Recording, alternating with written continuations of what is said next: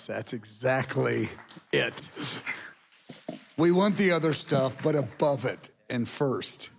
Good job, Brent. Well, John Chisholm, most of you know him. He's been a part of our leadership team here, 7 years. And we've been good friends for 30 years. And John was giving leadership here to the Forerunner Church pastoral team here for some years, and now shifted over to giving leadership to our Israel mandate and to our Russian department and ministry initiatives. And while continuing, he's been 25 years involved in leadership consultant to businesses around the nation. And for 25 years, he's really done well with that. And so we got a good deal with you. So we got a guy leading in our church, but you've got the skill of being in the marketplace.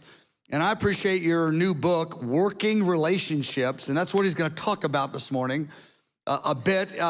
More than that, but this book is written for the marketplace on how to have difficult conversations, how to have emotional intelligence, how that comes into play to solve conflicts of relationships in the working place or in the home. And this is a excellent book, just came out. I talked about Juliet's book and your book, and part of my motive is you guys give me a free book if I talk about them. There you go. I'm sure that's the key motive that drives you. But my question is, do I get it free? Sure. Okay, there you go. I knew I had you on the spot. So thank you. I heard you share this Friday night, this message, and thank you. It was really helpful to us. Father, I thank you for my friend John and the 30 years we've walked together. I thank you for the last 7 or 8 years that him and Fran have been plugged into this community, building with all their heart. I thank you for the wisdom that you've given him and the way that you've enabled him to impart it in practical ways. In Jesus' name, amen and amen. Amen. Oh, wait. I keep that right there. I'm going to keep that right there. Okay. That phrase, bind us together in love, keeps bouncing around inside of me. What a song, because that's what we're going to talk about. I want to talk about the Beatitudes, going to focus in on verse 9. Blessed are the peacemakers, for they'll be called sons of God. And so I would love more time to really just go into the Beatitudes because there's so much there. The Beatitudes, really, Jesus in his beginning of his ministry is laying out some basic principles in the kingdom, and he's pointing us to the reality of the character and the nature that he wants his disciples to walk in. So when we talk about peacemakers, first and foremost, it's a character trait that he wants us building, and I'm going to even develop it about why that's so important. But the Beatitudes, they're eschatological. Mike talks about, and the different teachers here are talking about that God is going to release a great revival to bring the church into a place of maturity. Well, what exactly does maturity look like? Well, go back to the Beatitudes. That's what maturity. And so the promises on all the different aspects of the Beatitudes, they have promises like, for theirs is the kingdom of heaven. Well, the kingdom's going to be made manifest in a dramatic way at the end of the age. We're going to be comforted as we mourn. As difficulty happens, the Lord is going to be close to us, comforting us. They're eschatological promises. Now, they're not just for the future, they're for now. We're supposed to be walking in this now. And I just want to encourage you in that and talk to you about that. I have notes that are online, and so I am going to pull a Mike Bickle, and I'm not going to walk through everything in the notes. If you're finding some help in some of this, go back to the notes, because there's more there than I'm able to walk through. And so even introducing the Beatitudes. The term peacemaker, has peace at the heart of it, the shalom of God. And so understanding what is this shalom of God? It's fascinating that Jesus, one of his names is Prince of Peace. That's Isaiah 9:6. It's his name. And it's his name because it's his character. He is the God of peace. He is the Prince of Peace. And the word shalom, it's really saying, hey, I'm going to speak a blessing over you. God's highest good to you is really what the word's trying to capture. It's not just this general peace, but God's best to you. That is the shalom of God. And so we see, the Lord, when he comes back, when he resurrects, the first thing he says to his disciples is peace. He says shalom to them. He releases his peace. And the scripture just talks about that, it's my peace I give to you, but I don't just give it to you, I leave it with you. He wants it to be a part of your very character and nature, that you're in a place of peace even when difficulty's happening around you. And the Lord is after us as a people. and he's taking us somewhere. And this issue that we would be a people of peace, even in the midst of difficulty, is really crucial to our assignment. And so first and foremost, peacemaking is an attribute. It's a character trait. And the promise on this, blessed are the peacemakers, for they're going to be called sons of God. It's because we're going to have the very quality of our Father. We're going to look and smell and taste just like Jesus. That's what sonship really looks like.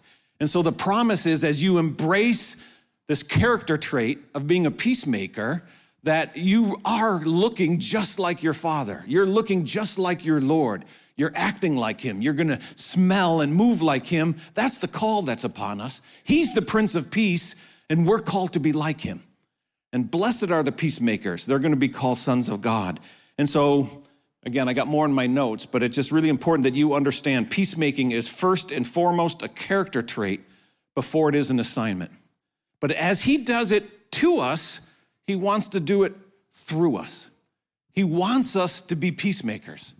He wants us to be able to change relationships and bring healing to them, change an environment and bring the shalom of God into an environment. It's part of our assignment. So anytime that, the scriptures point us to something about, here's what I want you to be and to do, and then we look at it and go, God, that seems an awful long ways away. Like, help, Lord. I have a hard time holding on to peace when bad things are happening around me. I have a hard time holding on to peace when bad things are happening to me. But somehow there's a place in him where I can hold on to peace even in great difficulty. Now, the reality is sometimes it's pretty far away from us. Can I get an amen on that? But what he wants us to do is to pray into that. I love that Mike's talking about the apostolic prayers. There's so much insight and perspective about how the apostles prayed. But I want to add a prayer, and it's a prayer David prayed. And I really want to encourage you to memorize this. It's that meaningful, because what we need to do is we need to ask for the release of whatever he is that he wants us to grow in. We ask for the grace to walk in that. All right, 100 different verses in the scriptures tell us to go to him and ask and knock and seek and draw close. He's asking us to come to him, which is really what intercession and worship is all about, is us moving towards him. And so the Lord is saying, hey, come to me. And so here's a prayer that just leans into that, and I really think you should memorize it. And the prayer goes like this. Help! Lord, help! Okay, memorize that one. It's crucial to where he's taken us. It's crucial that we ask him for the very grace that we need to be this type of people. This thing of peacemaking, it's a character trait, but because it's a character trait, it then turns into an assignment that we be a people, much like our Lord, that brings peace into situations, all right? We're to be called his children. We're to look like him, act like him, have the fruit as he has the fruit, and that's the promise, is that as we brace this, we're going to look like him. He's the Prince of Peace. We're going to be the sons and daughters of peace. So when I'm talking about peacemaking, first I just want to just say what it's not. All right, it's not the absence of conflict, because when we're peacemaking, sometimes we're going to find ourselves in conflict. Don't be surprised by that. It's not the avoidance of conflict. It's not appeasement where we're just going to make sure everything's all right so that we don't end up in conflict. It's not that we attempt to accommodate all thoughts and issues. It's not glossing over issues and let's just smile and say everything's fine when it's not. That's not what peacemaking is. What it is its redemption. It's when people get reconciled to God. That's peacemaking. When I can enter into a situation and help somebody connect to God, that's peacemaking. When I can help somebody like restoration, restore something that's been stolen or laid down and bring them back into that place, that's peacemaking. And when I can reconcile with people in my own life, and when I can facilitate reconciliation among other people in relationships, that's peacemaking. And so in my consulting practice, again, I go all over the country. People are amazed at this. I have 3.5 million miles with American Airlines. All right, and so that's 25 years of me running all over the country. Most of that travel is without crossing an ocean. That's all puddle jumping within the United States. All right, and so I've done an awful lot. And the focus of my practice is on difficult conversations and strategy. And the ability to be real strategic is connected to the ability to have difficult conversation. Because when we get good at being in a room wrestling with ideas, sometimes there's going to be conflict in that. And so what they'll do is when all of a sudden relationships strain to the point where it's affecting the business model, they'll call me in to help them. And as I show up, when I start to interview people, it's like, this one, it's not fixable. And I can't tell you how many times I'm brought in the situation and they're saying it can't be fixed. And yet, with the skill set of a peacemaker, I have some incredible testimonies of God using me to bring peace. And I want to share a couple of them just even in my consulting practice. The first time I get invited by a managing partner, he's just been given a promotion to become the managing partner of a practice. And it's the first time he's being a managing partner. He's looking for somebody who could be an executive coach for him. And I do some of that. So he invites me and says, hey, would you be willing to interview with me? I'm going to be in Chicago, close to where you live. I'm going to be at a hotel. Come visit with me. I'd like to interview you and just vet you about, are you somebody that could help me as an executive coach? So I show up at this hotel room. I'm meeting him for the first time. There's work at the other side of this. There's consulting fees if I get hired. And so I'd really like that a lot. And so we're visiting and he's asking me questions and getting a feel for me. And all of a sudden these thoughts and ideas start coming into my mind. And I feel like the Lord's saying to me, hey, ask him about his faith. Now, it's one of those situations where you want to respond back to the Lord and say, Lord, trust me on this one. That isn't a topic we should be bringing into this thing. I'm the consultant here. I know what I'm doing. Let's leave that out. But the Lord's saying, hey, ask him about his faith. And so there's the right time in the interview. Do you have any questions for me? I said, well, I don't know if this is a comfortable question for you, but it would just help me get a better feel for you. Like, is faith an important part of your life? Is it a part of your life? What are your thoughts about faith? And he said, well, it's interesting you ask me that. He says, I go to church every Sunday. In fact, I teach Bible classes, Sunday school. And he said, but God seems so far away from me. And that book seems so dead to me. And so I said, well, hey, it would be all right if I prayed for you. Now, he's coming from a Baptist background. His thought process is, that means I'm going to put him on a prayer thing and, I'll pray for him as I go. I said, no, could I just lay a hand on you and could I pray for you right now? And I said, even before they do that, how about if I get you to just say a prayer? Hey, Lord, if you're out there, help me. I know I've contributed to this distance that's between us. I'm sorry for that. But just put that into your own words. So you want me to pray out loud right now? It's like, yeah, I'd like you to pray out loud right now. All right, so he prays out loud.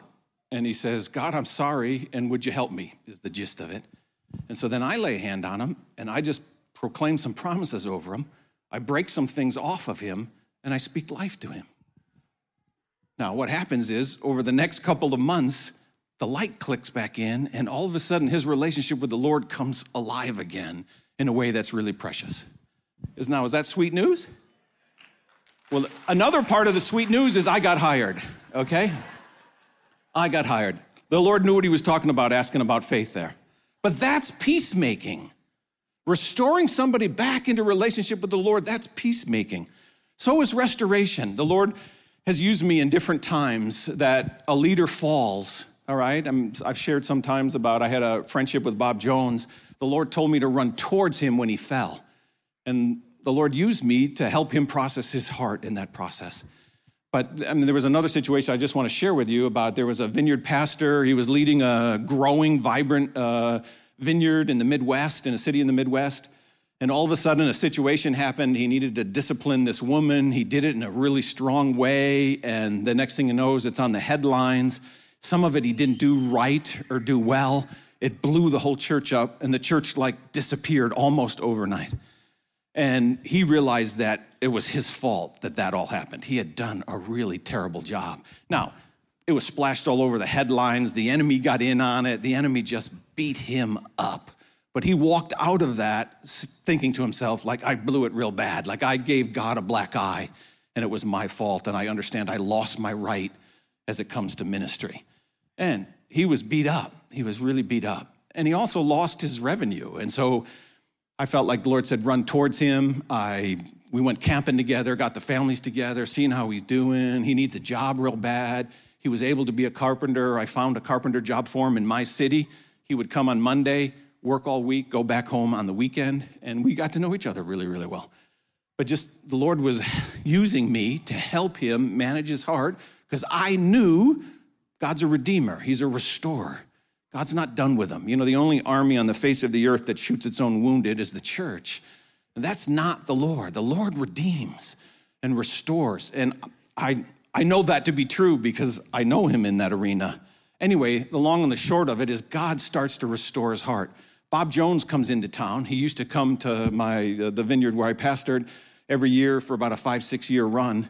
And we would just put him in a back room and just run people by him. And he would lay hands on people and he would break things off and he would speak things in. And it was just powerful to watch him in that. And so this gentleman comes. Bob didn't know if we were putting the person that works the nursery in front of him or whether it's a regional leader. He had no idea who we're putting in front of him. So we put this gentleman in front of him. Bob lays hands on him, and all of a sudden this odor fills the room. And everybody's looking at each other like, what is that? And Bob says, yep, that's stale bread. This man's been he's been on the shelf for a long time. This is stale bread, because it's now been years since all this happened. But he's still in a place like he's never going to be able to go back in ministry. Bob lays hands on him. This scent just fills the room, and Bob starts breaking things off and speaking things in. He's sobbing like he can't believe. And then Bob just proclaims over him, the Lord's not done with you yet. He's going to move you back into ministry. He's sobbing. And as Bob proclaims that, all of a sudden the odor shifted in the room, and this incredibly precious scent just all of a sudden was right there in the middle of the room. Everybody's looking at each other like, what's that? That's the presence of the Lord, Bob's saying. All right? God restored him. God redeemed him.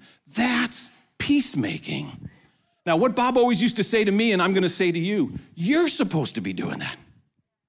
The prophet isn't the guy who prophesies. The prophet in Ephesians 4 is the guy who equips the church to prophesy. The evangelist isn't the one responsible to evangelize. He stirs the church up. And so Bob's assignment all the time was not just to minister. It was, hey, you're supposed to be doing this. Now, being the man of faith that I am, I would look at Bob and say, give me a break. I don't have angels visiting me at night, and I don't have sense happening, and all of a sudden the odor's shifting in the room. And he's going, you're supposed to be. You know, people ask me sometimes, it's like, Bob's gone. It's like, do we know anybody that moved in the anointing like he did? And what Bob used to say to me is the church, the whole church will be flowing in this at the end of the age. We're supposed to be like that. We're supposed to be moving in power as peacemakers. We're not just held to like whatever skill set we have as relational skills. The life of God is inside of me. He's a redeemer. He's a restorer. He's a reconciler. That's who he is. And it's who we're supposed to be. It's what we're called to be. Redemption, restoration, and reconciliation. Now, I want to get real practical. I want to talk about difficult conversations because they're crucial to relationships. If we're going to get better at relationships, if we're going to even reconcile relationships, then we're going to start getting involved in difficult conversations. They're everywhere. They're all around us. Can I get an amen on that? All right. I mean, I just want to, the scripture is just really powerful in terms of, if I can only find it. This is Ephesians 4:15 and 16. Instead, speaking the truth in love, we will grow to become in every respect the mature body of him who is the head, that is Christ.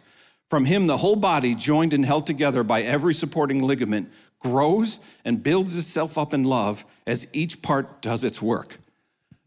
Now, what Paul is telling us here is that speaking the truth in love is directly tied to our ability to mature.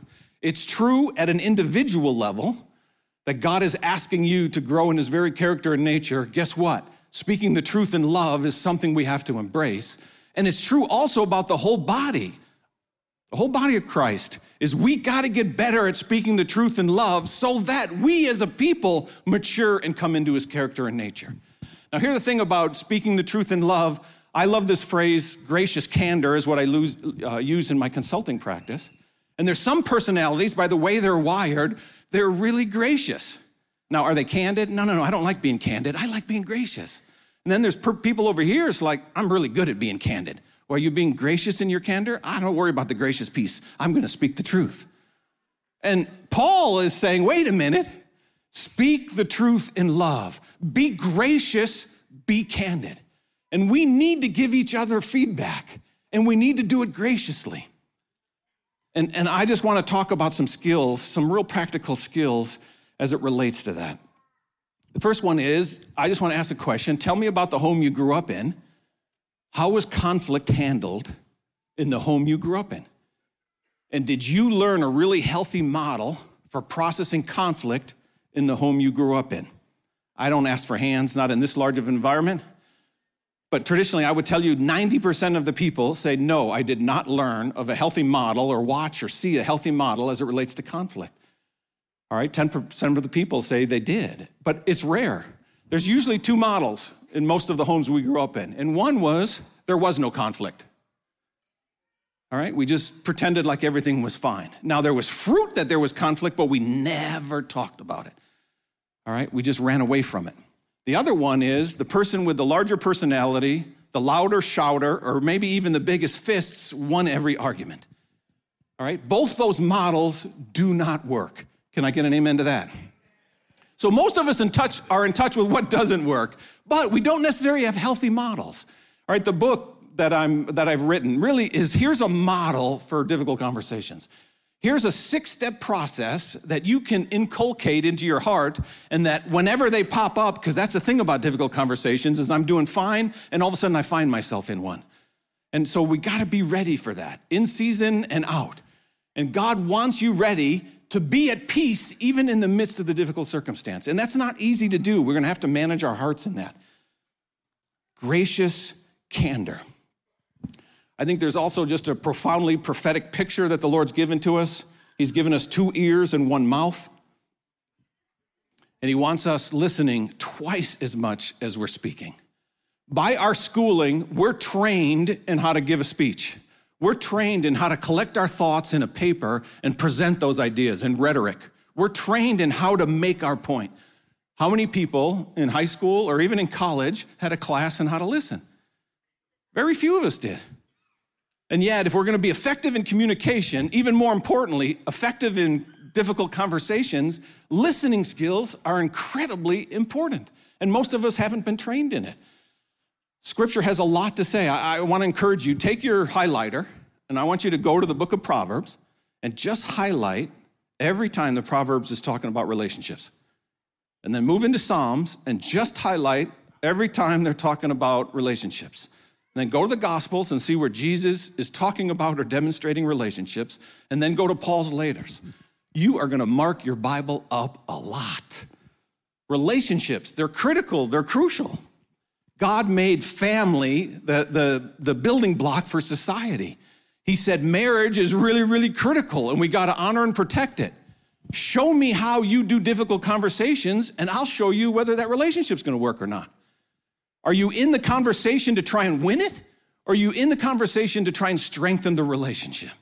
And if the outcome you're looking for is winning an argument, you're going to win it at great cost to the relationship.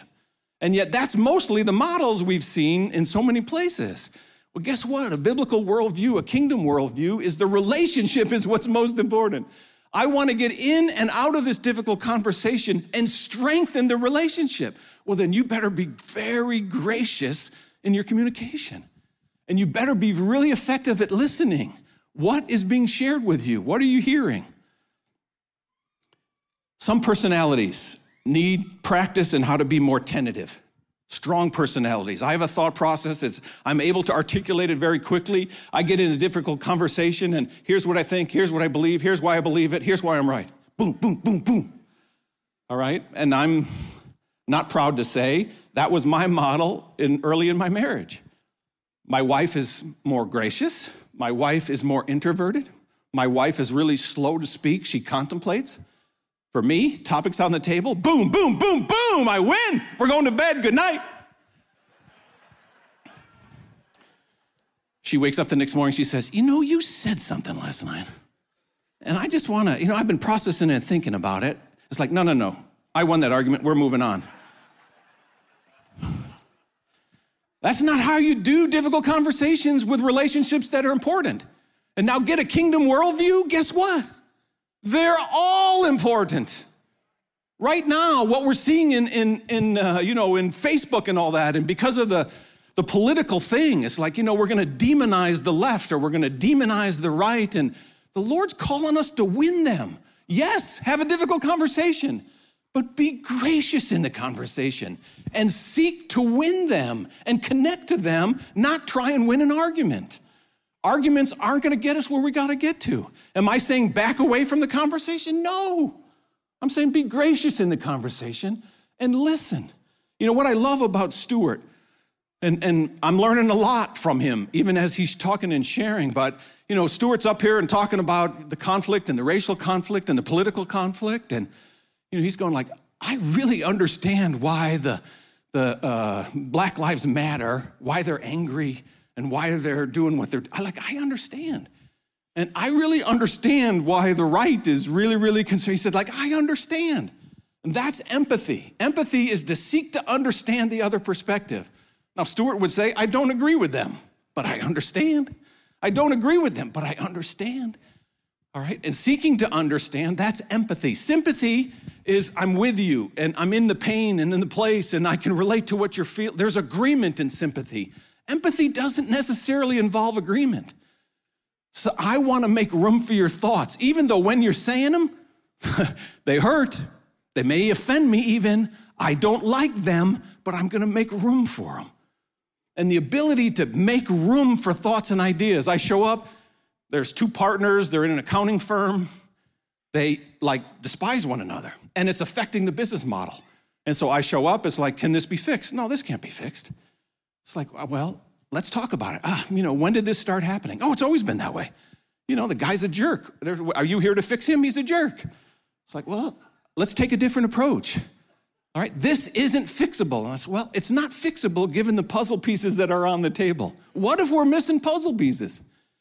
It's not fixable because the puzzle pieces aren't there. Let's create an environment, and let's learn how to listen and make room, and let's find out what the other party's thinking and why they're feeling what they're feeling and what's happening. And all of a sudden, here come some puzzle pieces, and there's new puzzle pieces. And all of a sudden, in the puzzle pieces, we find a pathway to unlock what was completely broken. 40, 50 testimonies of the unfixable fixing through a healthy conversation. When I was starting to consult, God gives my wife this dream. I'm going to make John a business consultant. And I'm going, Lord, you got your work cut out for you. I have a degree in psychology, spent 8 years in sales, pastored for 8 years. There's nothing in that resume that points me to be a business consultant. And the Lord says, no, I'm going to use you as a business consultant. I'm going to create that. So I get called in. I get a chance to do some strategic planning. Somebody trains me real quick on how to do strategic planning. This is the first time I'm doing strategic planning. And I'm doing these interviews, and what comes up is these two guys are at each other's throats. And it's not fixable. I said, hey, could I spend some time with you? I might be able to help. And they're going like, you're not going to be able to help. But we'll let you have some time, but you can't help. And so 1.5 hours, all right, now, this is the part where I call it cheating. It's not right cheating, but God talks to me about what's happening. And the Lord says to me, go back 3.5 years, there's something to unlock. And so, like when you're a consultant, isn't that sort of cheating that I get insight from the ruler of heaven and earth?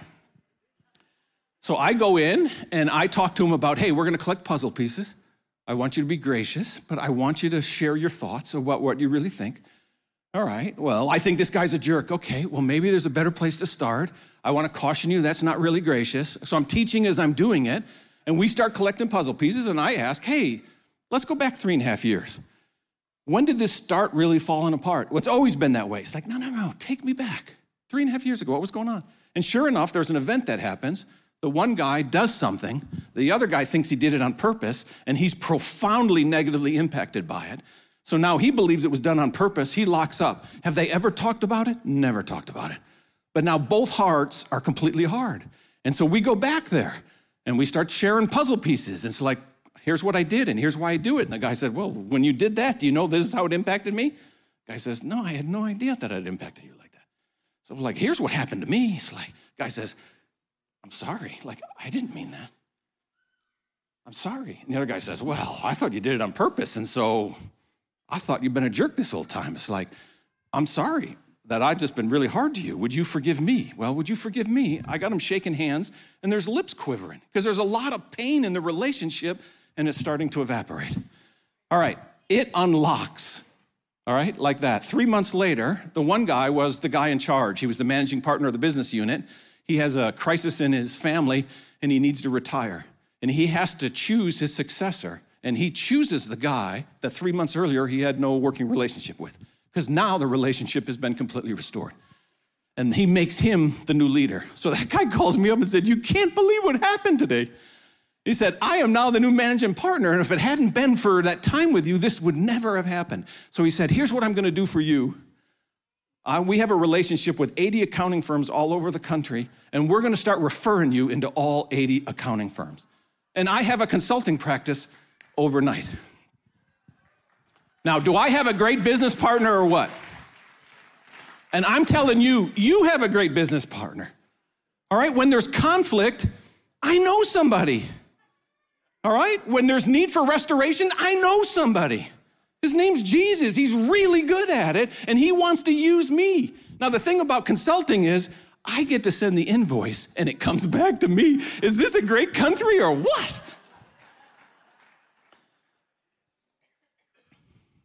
Be careful about knowing somebody else's intentions. Now, the scripture calls that judgment. All right? When something happens, you do something and it profoundly negatively impacts me, my tendency is to judge you about who you are and why you did what you did. Now, the question is, have you ever talked to them about it? Didn't need to talk about them. All right? I've dismissed them. I've written them off. I've gone hard towards them. That's judgment. And that will come back on you if that's how you relate to others. What I need to do is what Matthew 18 tells us to do. If something happens, I've got to be proactive and go talk to them about it. Well, that's a little uncomfortable. And that involves negative emotions, and I don't like negative emotions. And I don't know how that conversation is going to go. And so there's all sorts of reasons about why I want to avoid a difficult conversation. The scriptures don't give us much way out. Be proactive. Go talk to them and learn how to manage your heart in it and seek to empathize their perspective, make room for puzzle pieces, find out what they're thinking and feeling, and express yours. I was saying before, some people need help being more tentative. Well, some people need help getting a voice. And guess what? You know where you practice tentativeness? In a difficult conversation. Where do you practice getting a voice? In a difficult conversation. Where do you practice empathizing? In a difficult conversation. Where do you practice managing your heart? In a difficult conversation. Paul's saying, speaking the truth in love is the pathway to maturity. I don't think I'm overstating the importance of relationships, nor the importance of the skills of difficult conversations. It's crucial. It's crucial. Be careful about judging. So before I come to closure, which is what I've decided, and I've come to closure on it, before you come to closure, go and talk to them. When you did this, here's how it impacted me. And then let them respond to that. And if that goes well, you're going to win a friend. If it doesn't go well, where they completely dismiss you, all right, Jesus is saying, well, go find somebody else. Go find a third party. Now, what I understand about third parties is be careful about, hey, that didn't go well, so I'm bringing reinforcements. That's not at the heart of what Jesus is saying, I don't believe. I'm going to find somebody who's completely on my side, and 2-on-1, we're going to beat the snot out of them, and we'll win this argument. That's not the heart posture. The heart posture is, let's get a third party, because they're supposed to be a witness. They're supposed to be there on behalf of both sides. Help facilitate healthy process. It's what I do in my consulting practice. I facilitate healthy process, because healthy process gets us places that we never get to without healthy process. And that's a peacemaker. Bring another party, because what we're after is restoring relationships. The way blood works in the body. All right, one of the main purposes of blood is blood takes the nutrients to wherever in the body they're needed. It takes oxygen to where it's needed. It takes other things. You can learn a lot about yourself and your health from your blood, because it'll tell you, like, are you taking the healthy things or is it all not so healthy things that's going on? Blood takes the healthy things where it needs to go, and then it grabs the waste materials and grabs them and takes them out. Blood takes the healthy stuff to where it needs to go, takes the bad stuff, gets it out of the system. Well, that's what communication is supposed to do. We as a body, we got to get the healthy stuff to everybody, get the understanding of the Word of God and all the things meaningful to life and to happiness and to a relationship with Jesus. We got to get it every part in the body. That's why small groups are so important to us. You got to be a part of the community. You got to be engaged with it because there's things you need to know and there's information that you need to know. And there's life in those words coming to every segment of the body. At the same time, we got to get all the stuff that's not right and work itself back out of the body.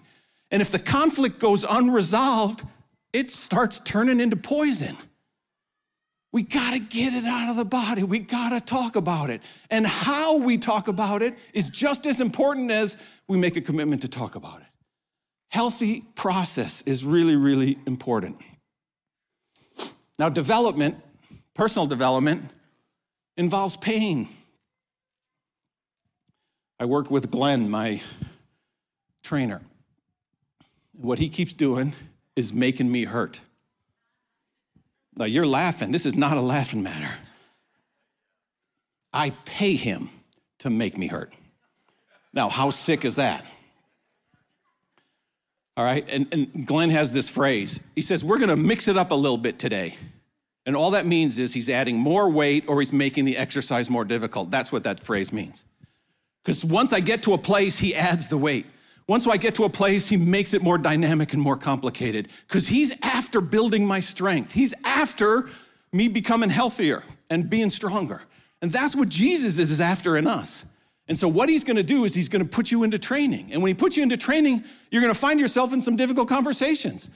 And you're going to say, this doesn't feel good. All right? Well, there's some pain that is about your muscles growing. It's a good thing, all right? Your little blood vessels tear a little bit and there's pain involved, but it builds muscle. Now, there's some pain where there's something really broke, all right? So there is some pain that we need to avoid. But the pain of maturing is not to be avoided. It's to be embraced. And God, through his peace to you, he wants you to be okay even when it's not okay. Well, how do you train that? Put you in some situations in which it's not okay?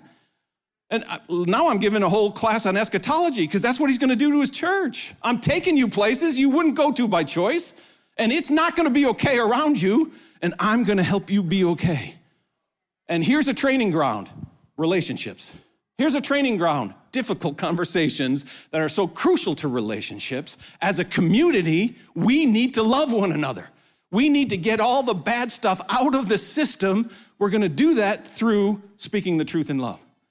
And we got to get all the right stuff everywhere, and it's going to become that way by binding us together. We'll be in close proximity to one another. The closer the proximity, the more we step on each other's toes. And so I know how do we beat this is keep your distance. Well, the Lord's got a smile on his face. Watch. You won't be able to keep your distance with where we're going. I have you. You're in checkmate, and you don't know it yet. I am going to build my body, and I will release grace that they become just like me. And then I will demonstrate the kind of God that I am to a people and through a people. And what is going to amaze the earth is look at how they love one another. Well, get good at difficult conversations. Get good at working some of this out. Now, the book also talks a lot about EQ. All right, the ability to have good relationship skills with others. Empathy is a big piece of that, but social skills. You can grow in getting better at social skills. Are people comfortable around you?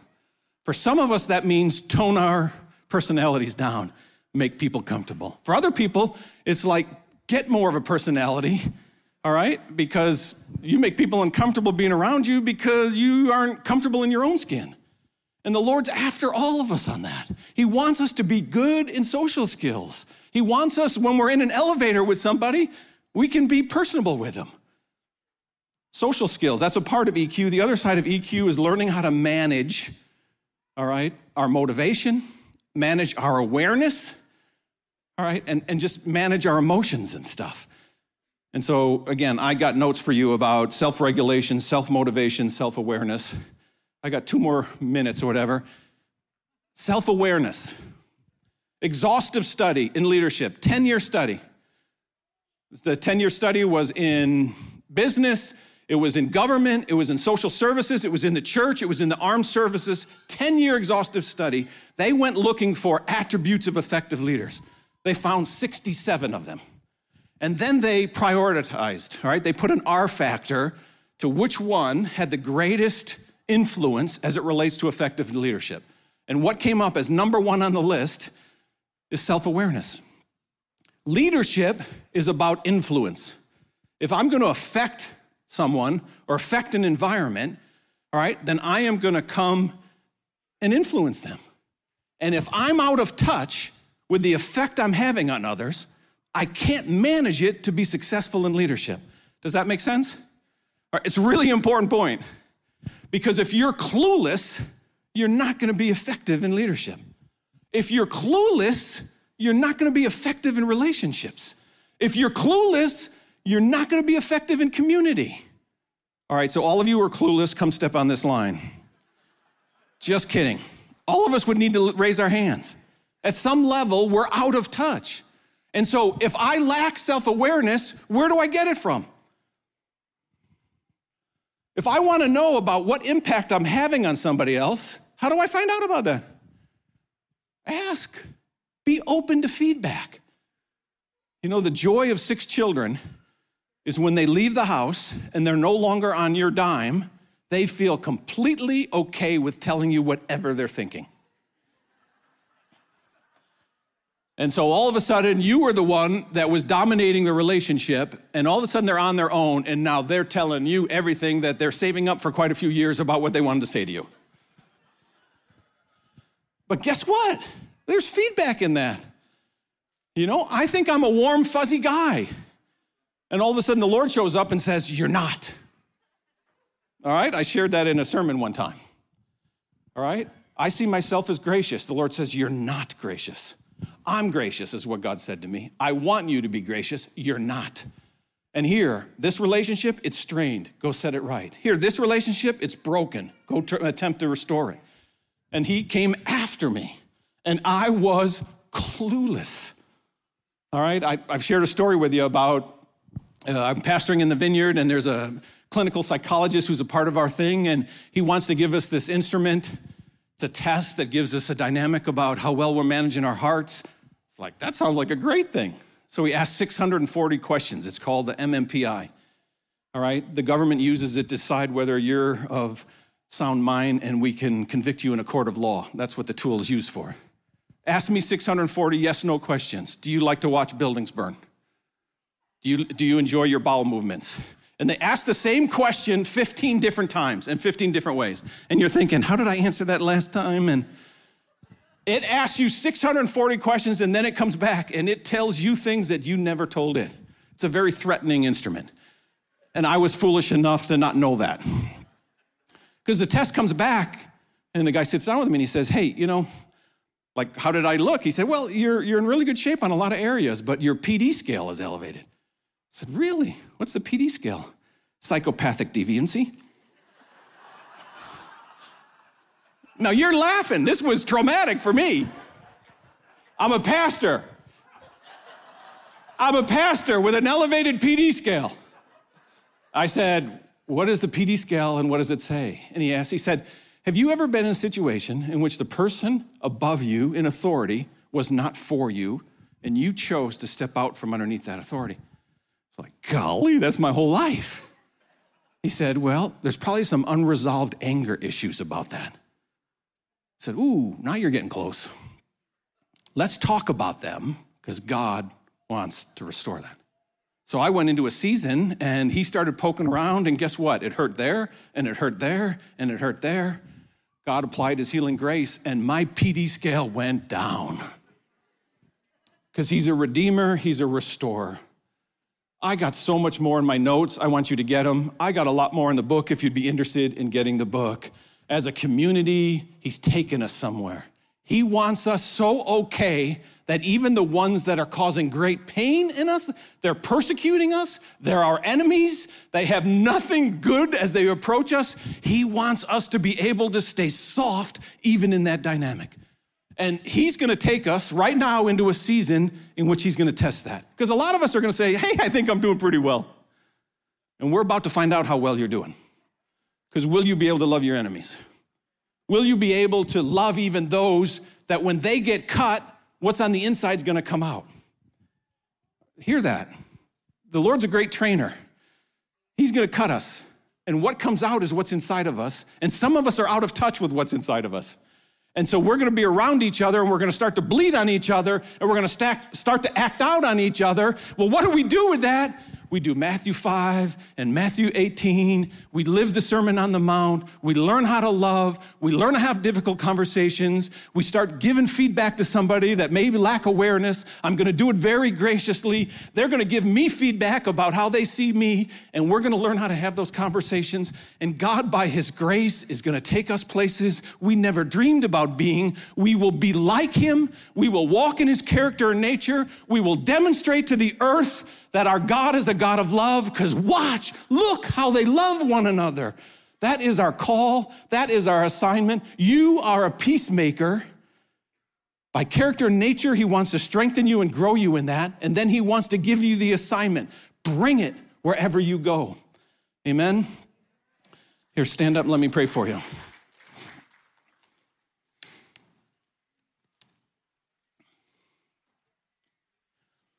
We're going to do some training within staff that really is going to go after some of this stuff. And we're going to even do some more even training for the whole community.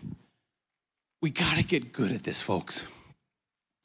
We got to get better at this. You know, when they need a consultant, when they need somebody that can unlock something that's unlockable, they call me, and I'm pretty effective at it. I'm really, really good if you're in a difficult conversation. If I'm in a difficult conversation, I'm not very good at it. Because it involves pain, and it's hard, and there's negative emotions. When I'm facilitating yours, I'm free of that. I can just really go after a healthy process. And if you got a little pain, I can be a little pastoral with you and encourage you. But when I'm in it, I got squishy spots. There's rejection inside of me, and all of a sudden that gets touched, and I do what anybody does. I just dismiss you if you reject me. That's not what we're supposed to do. And so, physician, heal thyself. I need more of this. That's what the Lord's coming after me. John, you're not gracious enough. You don't love well enough. You're not proactive enough. You don't give enough feedback. You don't receive feedback at the pace and the level I want you to do. We have to get better at giving each other feedback. We have to get better at receiving feedback. We got to get away from clueless and head into aware. Lord, how do you see me?